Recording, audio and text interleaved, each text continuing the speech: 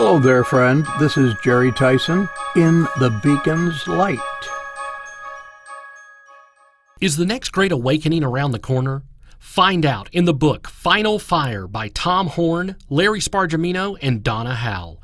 As today's world becomes more desperate, the world is inadvertently moving toward another great awakening. Get your copy of Final Fire by calling 1-800-652-1144.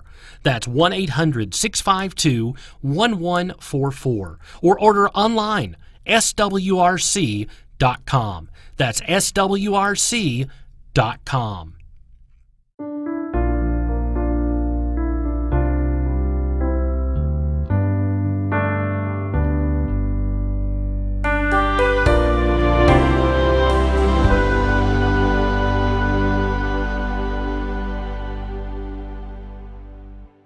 I guess we are all guilty of allowing an obligation or an event to creep up on us until we're suddenly facing a deadline. It's not a pleasant realization that we allowed our guard to be down to the point that we almost missed something important. If you had the great advantage of growing up in a Christian home and attending a church that wasn't afraid to teach on the second coming of Christ, and if that mindset has not drifted from your thinking, you are probably aware that things seem to be moving in a direction that can have only one possible conclusion. Jesus is coming soon. Time as we know it is almost up. The short outline for the future is, first, the rapture. Then, Antichrist is revealed and the tribulation begins. There will be a ramp-up to total chaos on earth over the next 7 years after that. The Battle of Armageddon will take place in Israel, facing all of the forces of Satan against the King of Kings and Lord of Lords, Jesus Christ, who will be the victor. There will be a peaceful 1,000-year earthly reign of Christ, followed by the final battle between good and evil, which results in the last time we will ever see Satan, as he will be cast bound into the eternal fires of hell. The new heaven and new earth follow, with eternity future as the unlimited time to enjoy the face-to-face presence of our Savior. That's a lot to digest, but even more to anticipate, as it could all start before I get to the end of this sentence. Without being able to know all of the specifics and time constraints, what will be filling the time between now and the rapture? This will not be an all-inclusive, and surely it will not be in chronological order. But here are some of the events that will play out before we see the Lord in the air when he calls us out of this life. Oh, before we even get there, in case you're wondering how I can be so dogmatically sure of my statements, they're based on the teachings of the Lord Jesus Christ.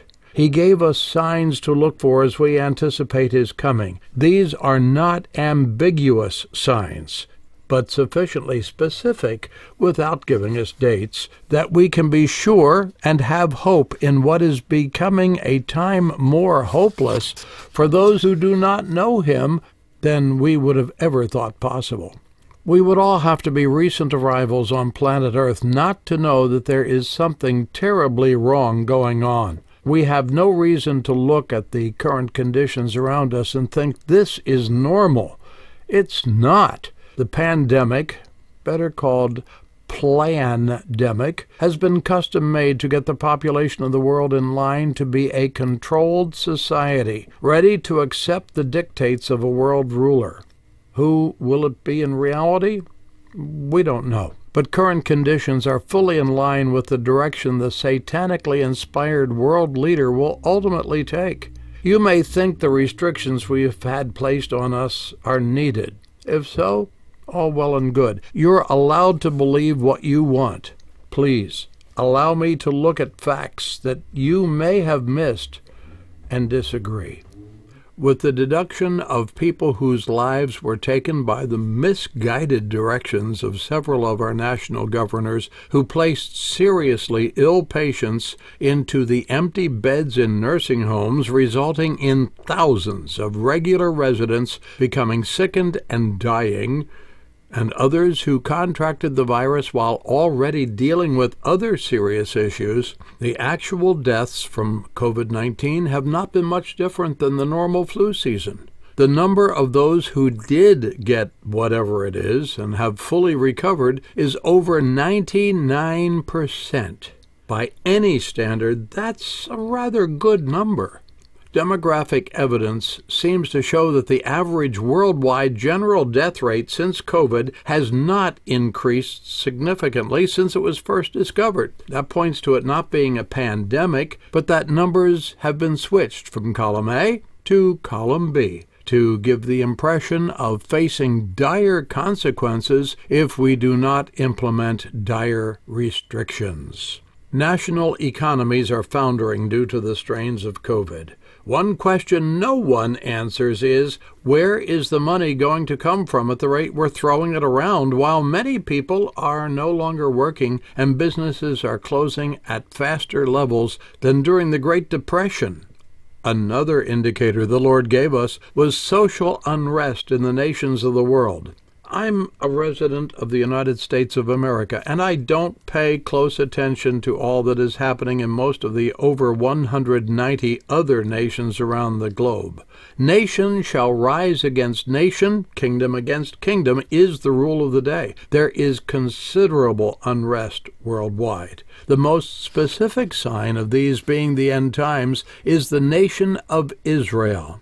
Until 1948, Israel was only a memory, but overnight it became a nation again, and it has been in conditions of war to maintain its existence almost constantly ever since. That the current situation escalated to become a mess thanks to the policies of the current misguided occupant of the White House is just one key point aimed at Christ's return.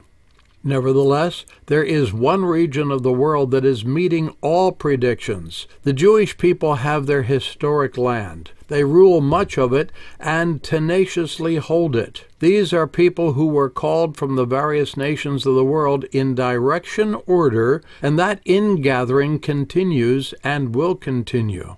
All through the Old Testament, we have one prophet after another giving an indication of the end times events, specific things to watch for, to alert us to the fact that God is going to change the direction of things for the future. That change will have a sudden commencement when his true believers disappear from the earth. Jesus was asked a very specific question by his disciples in Matthew 24:3. They asked him to tell them what the signs of his return would be and the obvious end of the age that would soon follow and of which he had just taught. He gave them a list, and we will attempt to consider some of its points here. One of the keys of his teaching was Luke 21:28. And when these things begin to come to pass, then look up, and lift up your heads, for your redemption draweth nigh. You can read this as, don't stand there and wring your hands in despair. Take hope. These things I taught will happen just before I return. This is your alarm clock ringing to alert you to the lateness of the hour. What he told them did not happen while they were alive on earth. They were future indicators, but they almost surely will occur in our current time frame, if not our lifetimes. That is undeniable. If there had been only one recent news item that fit into the pattern, we'd be excused if we hadn't noticed it or hadn't paid attention. However, the number of things going on right now are so many as to defy ignorance. Ignorance is the word, because anyone who is not seeing them is not paying attention to the obvious. One of the most clear indicators of Jews in Israel not being accidental is that Jerusalem is under their control. It had been under the control of several outside forces ever since the Jew was overtaken by Roman rule. It's a nation that was often besieged, destroyed, and dominated. But now the Jew has control of much of the historic land. Since 1967, when the Jews stood on the soil of Jerusalem as Jewish territory, the words of Jesus in Luke 21 through 24 came true. The city had been trodden down of the Gentiles until the time of the Gentiles be fulfilled.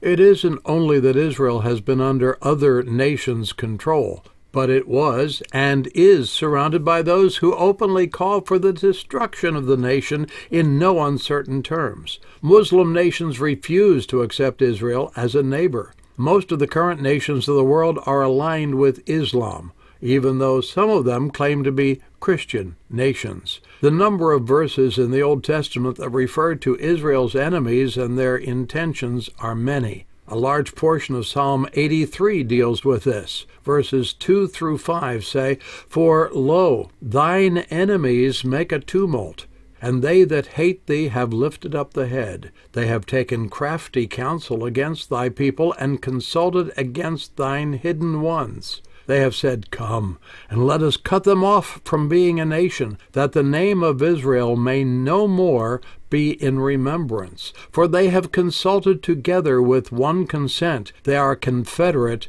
against thee." A list of nations and people groups follow in the next several verses that include many of the nations of today that can be classified as enemies.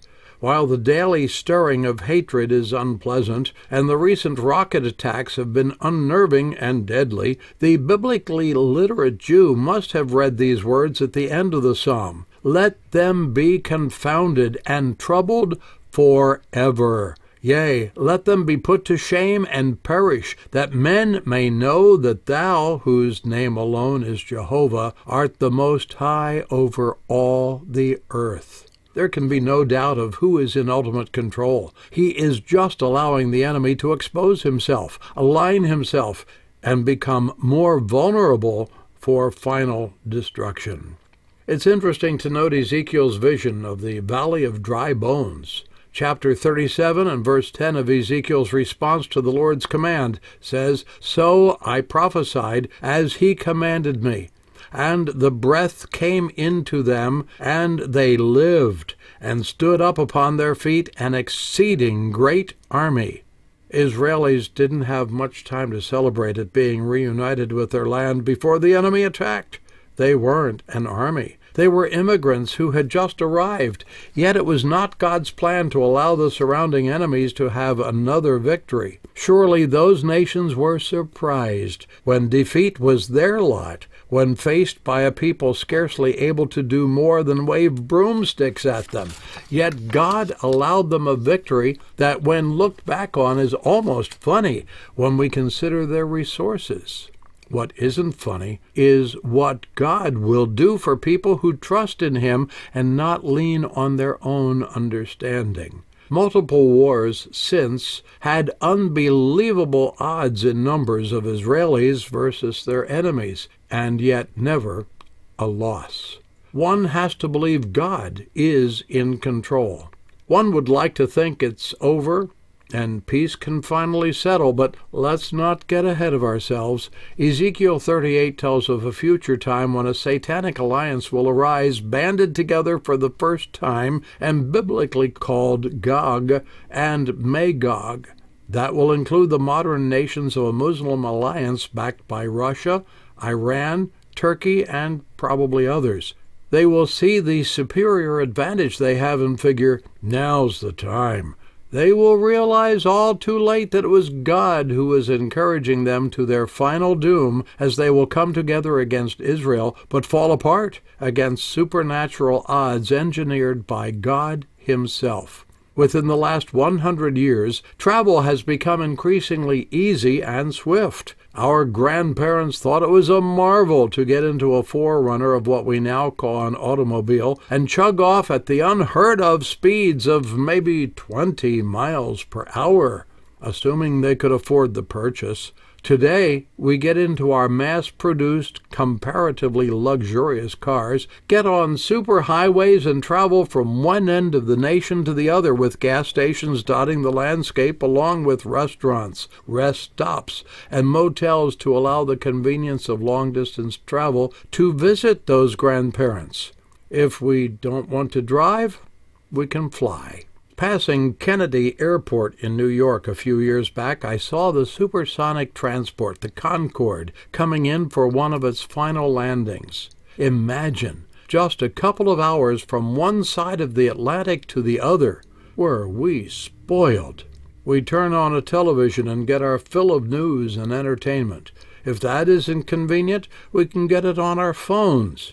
As I was writing this, I wanted to be sure I had a legitimate number of nations in today's world, so I asked Siri. Mere seconds later, her voice gave me the answer I could trust. We have computer access to almost everything we could possibly need. Compare that to 50 years ago, and over 20 volumes of the World Book Encyclopedia taking up shelf space. If you're asking the world what, I'll forgive you. Here's one more verse for the one who thinks the Bible is a dusty old relic not worthy of our attention. Daniel 12:4 says, "But thou, O Daniel, shut up the words and seal the book, even to the time of the end. Many shall run to and fro, and knowledge shall be increased." We're there. This is the time of the end by definition. The prophetic portions of Scripture may be sealed because there needs to be no more information presented to man, but it needs to be opened and read to help us see what time it is right now. How close is the end? The verse prior, Daniel 12:3, cannot be passed. "And they that be wise shall shine as the brightness of the firmament, and they that turn many to righteousness as the stars forever and ever." This is our responsibility today. Our witness to the lost is what will change their eternal condition if we are willing to shine for Jesus. Remember the old song, "Jesus bids us shine with a clear, pure light." One of the ultimate signs of the end times is the spread of the gospel message around the world. Acts 1:8 was the commission Jesus gave his followers, their job description, and they took it seriously. "But ye shall receive power. After that the Holy Ghost is come upon you, and ye shall be witnesses unto me both in Jerusalem, and in Judea, and in Samaria, and unto the uttermost part of the earth." It started in Jerusalem. Over a period of time, as more and more were converted, it went through the provinces of Judea and Samaria, then over time around the world. Jesus said it would, and he was spot on. Here's another foolproof indicator of the lateness of the hour. In Matthew 24:14, Jesus promised, "And this gospel of the kingdom shall be preached in all the world for a witness to all nations, and then shall the end come." Worldwide proclamation is reality with the use of tools we never dreamed of 2,000 years ago, but they're available now. It is too easy to read a verse like that and miss a key part. "And then shall the end come." There is a key requirement that must be fulfilled before Jesus returns. His message needs to reach around the world. To all appearances, that requirement is met in large scale, thanks to many technological advances we enjoy today. It is now down to the last few that need to be gathered unto Jesus as his spiritual bride. You or I may have the privilege of leading that last one to Jesus. That isn't all. We're living in a time that is marked by many so-called Bible scholars, as well as the many they lead astray. To echo what Peter wrote in 2 Peter 3, he said, "There shall come in the last days scoffers, walking after their own lusts, and saying, Where is the promise of his coming?" This is one of the surest signs of these being the last days. It isn't just that they don't believe the Scriptures, it's that they are aggrandizing themselves, enriching their bank accounts with false teaching, literature, and broadcasts that cast doubt on the truth of God's Word. So, whom do we trust? Surely we do not and cannot trust the scoffers. Compare them to these 3 verses later in 2 Peter 3. "The Lord is not slack concerning his promises, some men count slackness, but is long-suffering to usward, not willing that any should perish, but that all should come to repentance. But the day of the Lord will come as a thief in the night, in which the heavens shall pass away with a great noise, and the elements shall melt with fervent heat. The earth also, and the works that are therein shall be burned up. Seeing then that all these things shall be dissolved, what manner of persons ought ye to be? Someone traveling to stay with friends will do his best to give an accurate arrival time. Jesus doesn't have that constraint. Just the opposite. He will come at a surprise time on purpose. Don't doubt his truthfulness, and don't be caught off guard. I saw an illustration a long time ago. It is all the more certain today. It showed two parallel graphs. The first represented a volcano and the associated earth tremors that would precede an eruption. That graph showed an extended period of time with very little activity and nearly a straight horizontal line at the bottom that represented that activity, possibly not enough to even be noticed without sensitive seismographic instruments. But suddenly the surrounding area begins to experience an increasing shaking that quickly escalates to an almost vertical takeoff of activity when shown on the graph. Eruption! We live in a similar time relating to Christ's return. It has become the time we call now. There appears to be nothing happening. Then, with sudden fierceness, it's like a rocket takeoff. There is a third graph that could be drawn that would be similar. An expectant mother knows a baby is growing in her womb. She knows the approximate time when it should be born, but until the sudden birth pangs that leave no doubt, the arrival time is uncertain. We could point to many other sure signs from one end of the Word of God to the other. Europe will be aligned and drawn closer for economic and political reasons. It has been moderately united under the Church of Rome for generations, and combining all of this, it forms a sure foundation for the future role of the Antichrist, who is surely waiting for his cue to step onto the world's center stage. Following that will be a total domination of all facets of life. Again, we are just beginning to get a sense of the warm-up with the COVID restrictions and the direction they take for travel, work, and ability to shop and live what we used to think of as a normal life. Just 2 years ago, we would never have thought so much could have happened so fast. Is it really that close? What do you think?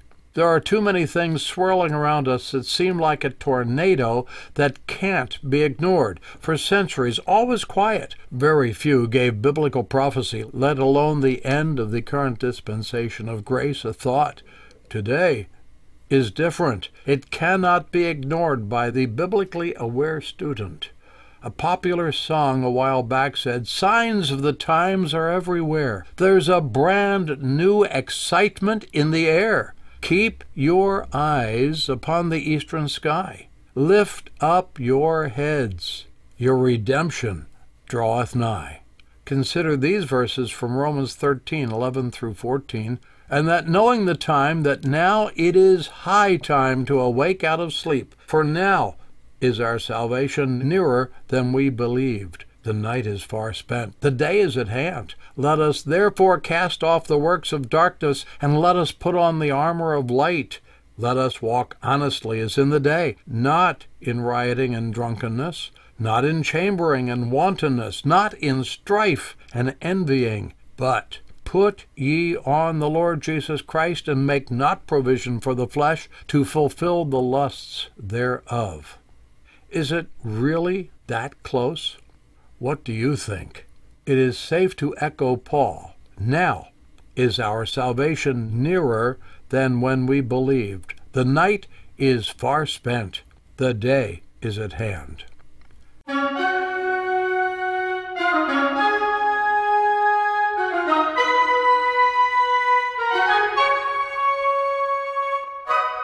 In the Beacon's Light is a production of Beacon Street Media. Feel free to contact us at www.swrc.com.